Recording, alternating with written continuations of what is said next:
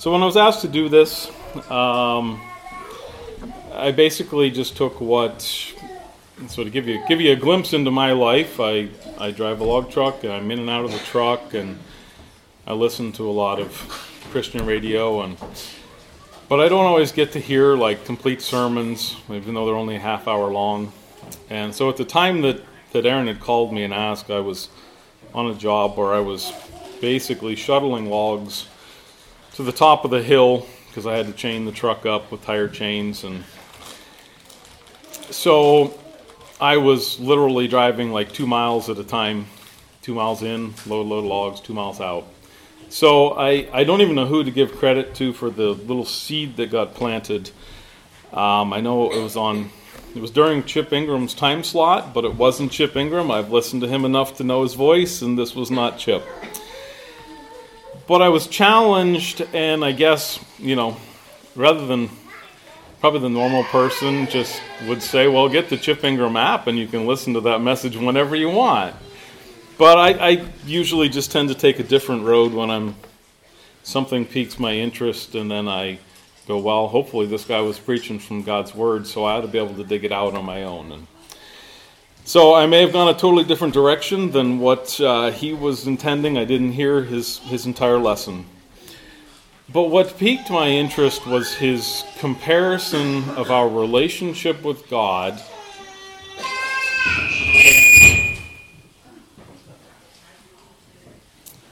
so the comparison between that and marriage. And he basically said that, because I remember as a kid learning words that are, I guess, more church-type words, like idolatry is not something I use in my everyday life, but it's something you hear in church, it's something you read in the Bible. And then the word adultery, which seems like it's too close to idolatry, like that was confusing as a kid to keep them separate. But in the context of our spiritual relationship with God, those two words are virtually interchangeable. Because we're taught in the Ten Commandments that we're to have no other gods before Him. And so basically, to have anything else that comes between us and God is the same in a spiritual sense as cheating on our spouse. And so that's what really challenged me. And as I'm driving around, obviously I can't look up scriptures and so forth, but my mind's going through that, and it's like, well, so yeah, what changes when, many of you here are married, and some of you aren't yet, but hope to be, and some of you haven't even given that any thought, and that's all right, But what changes when we reach that point where we say that this is the person that we want to get married to, a lot of things change in our lives. Whereas as a single person, what I do, the decisions I make, whether they're financial or my career choice, all of that is just, it basically impacts me. But when I enter into marriage, it impacts us. We both live out of that checkbook. We both, whether it be blessings or consequences of decisions that are made, it impacts both of us, and it impacts our entire family. And so we have to change our thinking about how we act and how we decide things, as well as the fact that things I used to be able to do, like going to church and piano player there is kind of cute and whatever. Well, that one I ended up married to. But there are other ones that you have those thoughts about. You go, well, that's a really nice person, and maybe you even pursue some things. Maybe you go out on, for dinner or something like that. And that's acceptable because you're not committed to your spouse. Your thing's not turned off. Just click and clear over. It was.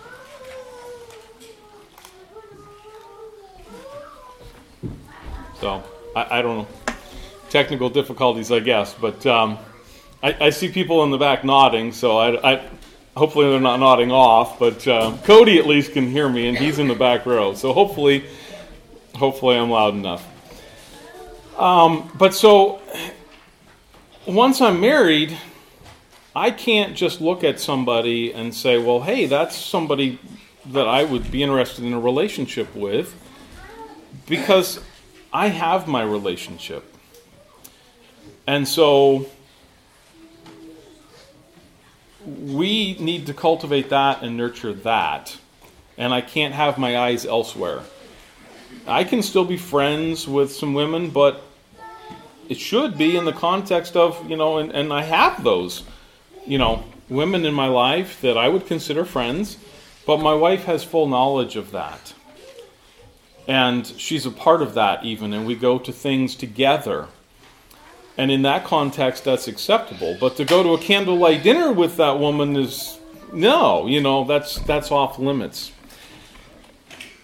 And so what I hope to show through some scriptures that I found and some examples, that I think that's the type of relationship God wants with us, is that every aspect of our life is affected. He doesn't just get plugged into a few slots here and there, like Sunday morning, and even everything you do in your relationship with God. And we kind of touched on this yesterday morning as far as our prayer life.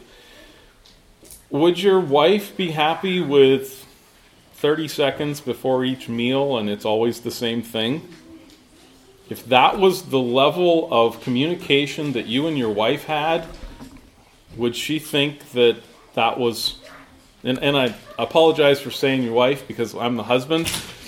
But the same goes for the women. Would your husband be happy if all you ever said to him was uttered these same few words, and then you go on with your day? And that's the only level of connectedness that you have with your human spouse. But I think we do that with God a lot. We give him a couple hours on Sunday morning, maybe somewhere during the week, an hour here or there, and a few words at mealtime. Hopefully there's a lot more than that.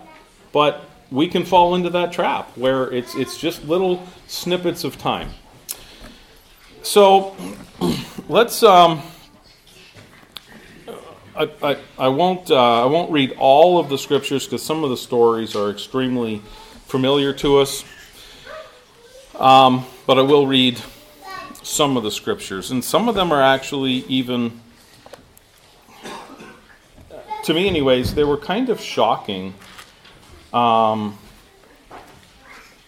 even confusing. So let's look first at, in the book of Luke, chapter 14, verses 25 through 27.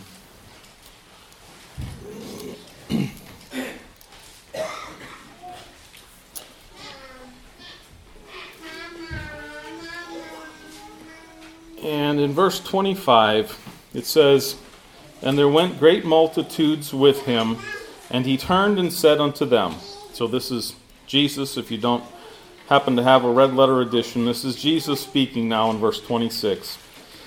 "If any man come to me, and hate not his father and mother, and wife and children, and brethren and sisters, yea, and his own life also, he cannot be my disciple." Well, that, in and of itself, cuts pretty contrary to a lot of the teachings of the Bible about honoring your father and mother and loving your wife, children, So, first of all, I think it should be noted that the word that's translated here for hate would probably be better translated as love less, not actual hatred towards them. Okay, so that clarifies some of it as to how you could possibly hate. So don't go home and say, "Well, Mom, Kyle at church said I'm supposed to hate you, so I hate you." Okay, so you kids, don't hate your mother in that sense. But in terms of compared to your relationship with Jesus Christ, your relationship with your mom, your dad, even your spouse or your children is as if it was nothing. It's meaningless comparatively because of your relationship to Christ. It does not, like I said, it does not give us license to hate our mom and dad and hate our kids and hate our spouses. So please do not misinterpret what Jesus is saying. Those are Jesus' words, but like I said. And then flipping over a few pages to Luke 18, verses 18 through 30. And this one is fairly familiar, but I kind of wanted to read through this one. So starting in verse 18, and a certain ruler asked him, saying, Good master, what shall I do to inherit eternal life? And Jesus said unto him, Why callest thou me good? None is good save one, that is God. And thou knowest the commandments. Do not commit adultery, do not kill, do not steal, do not bear false witness, honor thy father and thy mother. And he said, All these have I kept from my youth up. And when Jesus heard these things, he said unto him, Yet lackest thou one thing. Sell all that thou hast, and distribute unto the poor, and thou shalt have treasure in heaven, and come follow me.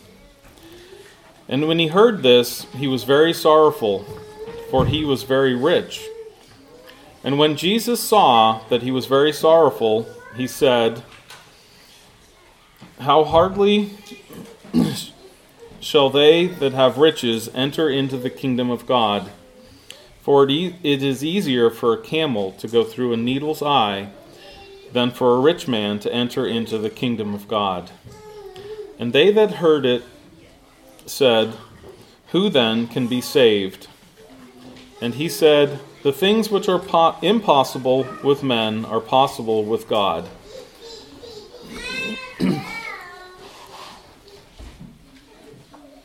Then Peter said, Lo, we have left all and followed thee. And he said unto them, Verily I say unto you, there is no man that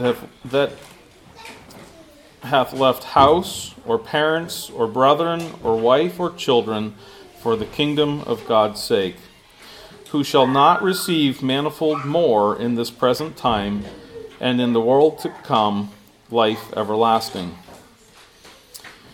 So, I wanted to read that last part because he kind of laid one specific thing on this rich ruler, was to give up his wealth, was to sell all that he had and to give it to the poor.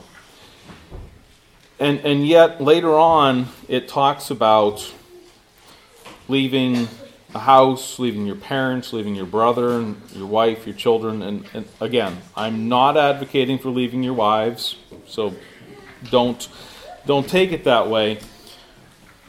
What I believe he's speaking to is,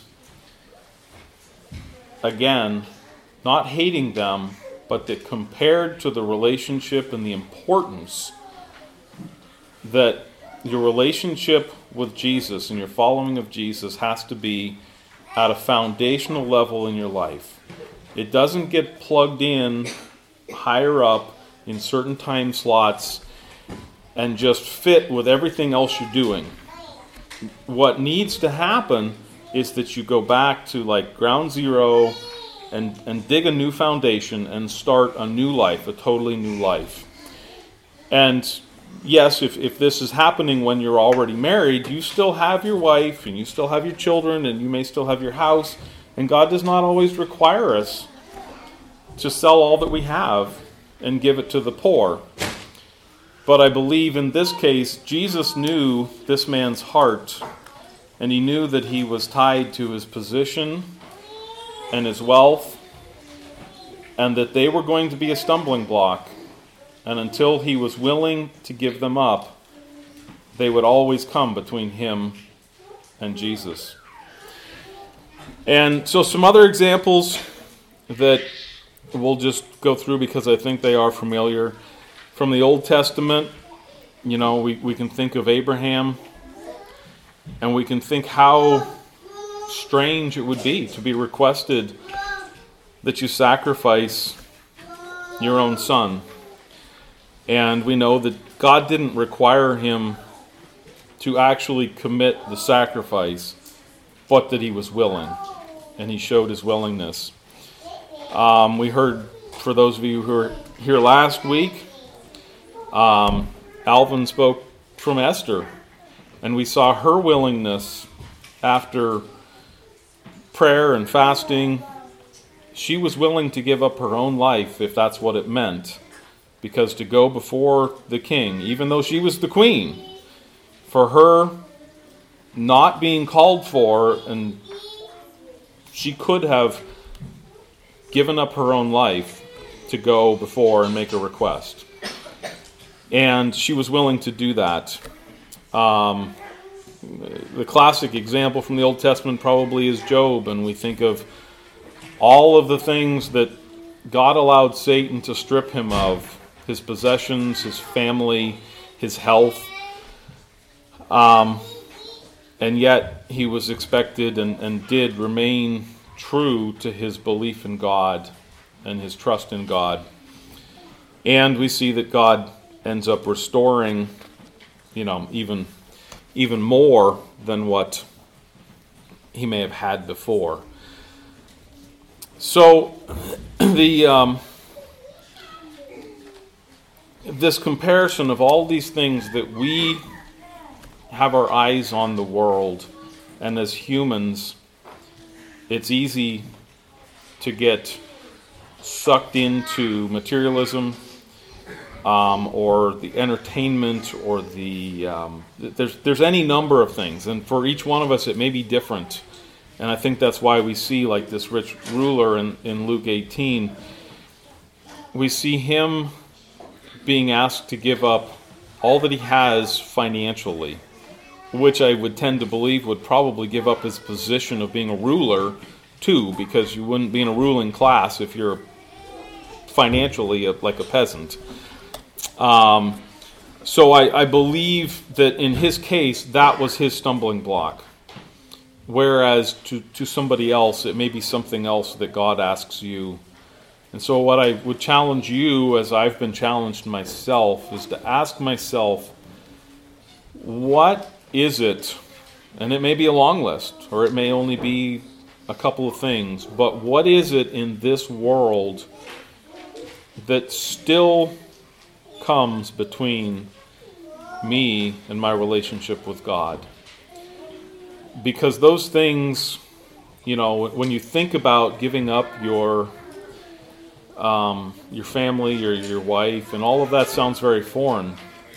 But what I believe happens is that when you give that up, and then God can be directly in the proper relationship with you, is that then, and only then, can I be the husband that I need to be. I can't do it on my own strength, but if I'm holding back my family, or if I'm holding back and saying, well, that's business, that's my career, that's my job. But if even in that, if God comes first, doesn't it stand to reason that I'll be the best log truck driver that my boss has ever had, if I'm doing it as a follower of Christ, not to make Darren Williamson happy, but to make God happy? And if I'm living as a husband, not to please Emily, as nice as that might be for her, but if I'm doing it to please God, and she in turn is living to please God, we'll have a marriage that as humans we can't even fathom. So, but by contrast, when we don't get it right, things get pretty things get pretty ugly. And this comparison and this viewing it as a relationship like a marriage is actually alluded to in some ways that Scripture teach. And so in Ezekiel chapter 16, and it's actually, to me, when I was reading through it, it's actually a pretty painful passage to read about the unfaithfulness of Jerusalem. And it's not, I don't believe that it's an unfaithfulness in terms of human adultery. It's talking about how God's chosen people had turned their back on Him, how they had accepted the gods of the surrounding nations. And when we get down to verse 35, it says, "Wherefore, O harlot, hear the word of the Lord. Thus saith the Lord God, because thy filthiness was poured out, and thy nakedness discovered, through thy whoredoms with thy lovers, and with all the idols of thy abominations, and by the blood of thy children which thou didst give unto them. Behold, therefore, I will gather all thy lovers, with whom thou hast taken pleasure." And it goes on, and those aren't necessarily words that we think of as being like church words in terms of a harlot or whoredoms and so forth. But the comparison is there, and that's what I believe God is saying is, I created mankind for that most intimate relationship. And that's why the comparison to a husband and wife is so fitting, is because God created us for that level of intimacy. When you think of the Garden of Eden and you think of Adam and Eve being able to just walk in the garden and share with their Creator, God. And what they threw away, what they lost when they disobeyed, sin entered the world, and now we have a world around us that's full of sin, it's controlled by Satan, and when we choose those things, it's the same as choosing to eat that forbidden fruit and to pursue whatever it is in this world that distracts us and comes between us and our Creator. And so I think that comparison to a marriage, to me, was helpful in understanding what God really wants from me in terms of my relationship, and that everything that I do and how much time do I actually give Him, if I put that much effort into my human marriage, I probably wouldn't have a wife, to be honest. At times in my life, if I was as disconnected from Emily as I have been at times from God, and if I gave that little mind to her and what she wanted and our relationship together, we wouldn't still be a couple. We wouldn't have a family. It would just fly apart. And so that's why, like I said, when we see the examples and we see the terminologies there, I think it's for me anyways, I hope that's helpful for you. I hope I'm expressing it in a way that you can hear that I believe that's the type of intimate relationship God wants with us, and that it's not that God is just first place in my life. It's that spiritually speaking, He's my everything. In the same way that Emily can't just be my number one girl, because that's not going to fly at the Kerr household. If I have a few other ones, she has to be my everything in terms of marriage. Well, in terms of God, God doesn't want to just be your favorite god, but sometimes over here the god of money or materialism, or the god of the entertainment, or the god of, you name it, are still have themselves tethered to your heart. He wants complete. And do we ever attain that? I'm not sure that it's humanly possible. But that's the goal. That's what we strive for. So, a couple other places that I think help shed some light on this would be from 1 John chapter 2, verses 15 and 16.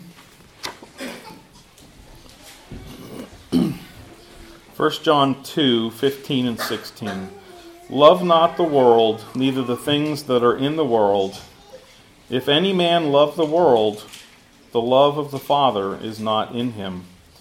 For all that is in the world, the lust of the flesh, the lust of the eyes, and the pride of life, is not of the Father, but is of the world.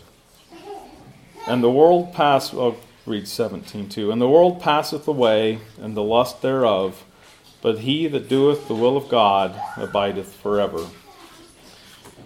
So it's just another example of the things of the world versus the Father.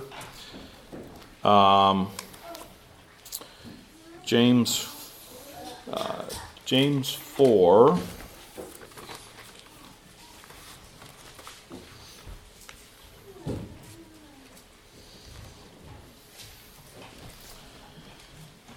James 4, 1 through, I guess we'll read all the way to 10. James 4. From whence come wars and fightings among you? Come they not hence even of your lusts that war in your members? Ye lust and have not, ye kill and desire to have, and could not obtain. Ye fight and war, yet ye have not, because ye ask not. Ye ask and receive not, because you ask amiss, and that you may consume it upon your lusts. Ye adulterers and adulteresses, know ye not that the friendship of the world is enmity with God? Whosoever therefore will be a friend of the world is the enemy of God. Do ye think that the Scriptures saith in vain, the Spirit that dwelleth in us lusteth to envy? But he giveth more grace, wherefore he saith, God resisteth the proud, but giveth grace unto the humble. Submit yourselves therefore to God. Resist the devil, and he will flee from you. Draw nigh to God, and he will draw nigh to you. Cleanse your hands, ye sinners, and purify your hearts, ye double-minded. Be afflicted, and mourn, and weep. Let your laughter be turned to mourning, and your joy to heaviness. Humble yourselves in the sight of the Lord, and he shall lift you up.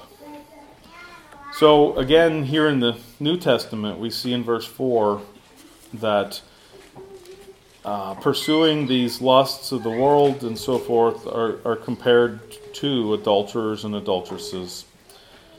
And that in humbling ourselves and submitting to God is where we'll be lifted up and where we can restore that right relationship with Him.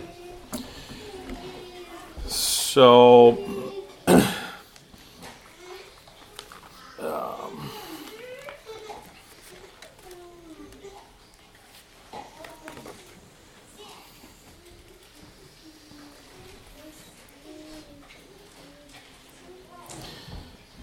and then in Colossians chapter 3, verses 1 through 3,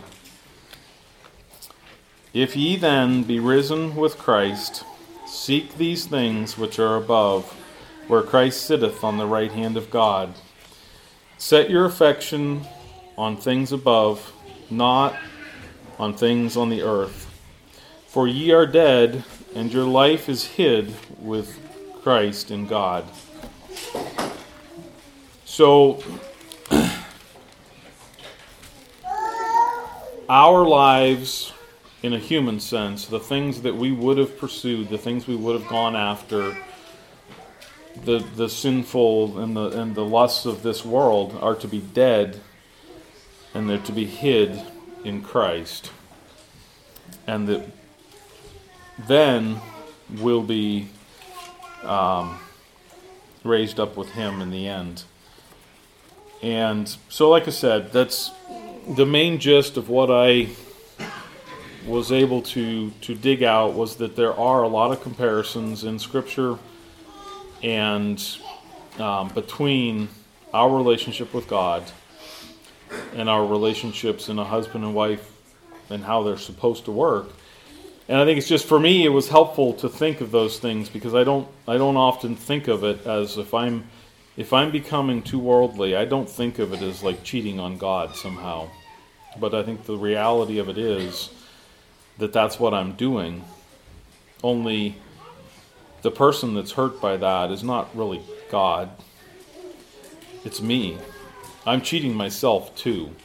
I'm cheating myself out of the relationship that I should have with Him, which in turn cheats every aspect of my life, because I'm not as connected to Him as I should be.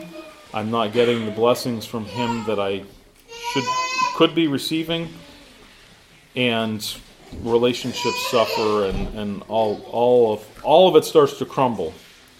And that's why I know for myself, at times in my life, God got plugged in higher up, a higher rung on the ladder, so to speak, and it needs to be a foundational change, and then it needs to come from the bottom up, and it permeates the entirety of our lives instead of a few time slots here and there, and lip service only at times, and all of those things that happen. So I guess that's pretty much what I have for this morning.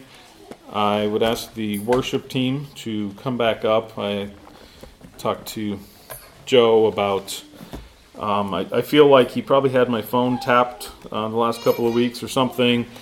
No, actually, I believe it was the Spirit at work, because I didn't tell him what songs to sing. There was no communication about what I was going to be preaching on or anything like that. And I guess I was blown away when I came in this morning, and actually at least the first couple of selections, and maybe more than that, because somebody had to go to the trailer, and so I had to go with him. And but it is amazing to see how pieces fall into place. And so as they're coming up, I will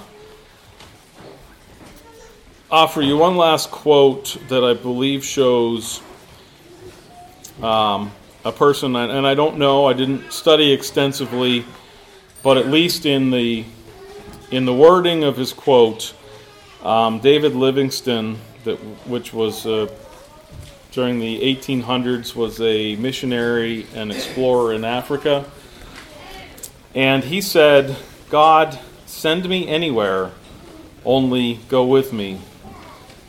Lay any burden on me, only sustain me. And sever any tie in my heart except the tie that binds my heart to yours." And I think if we would be even remotely successful at getting to that point, that we could say that God was that important in our life, and we were willing to sever ties with anything else that was getting between us and God. All of those other relationships would be restored and be a whole lot better. So go ahead and sing a song in closing.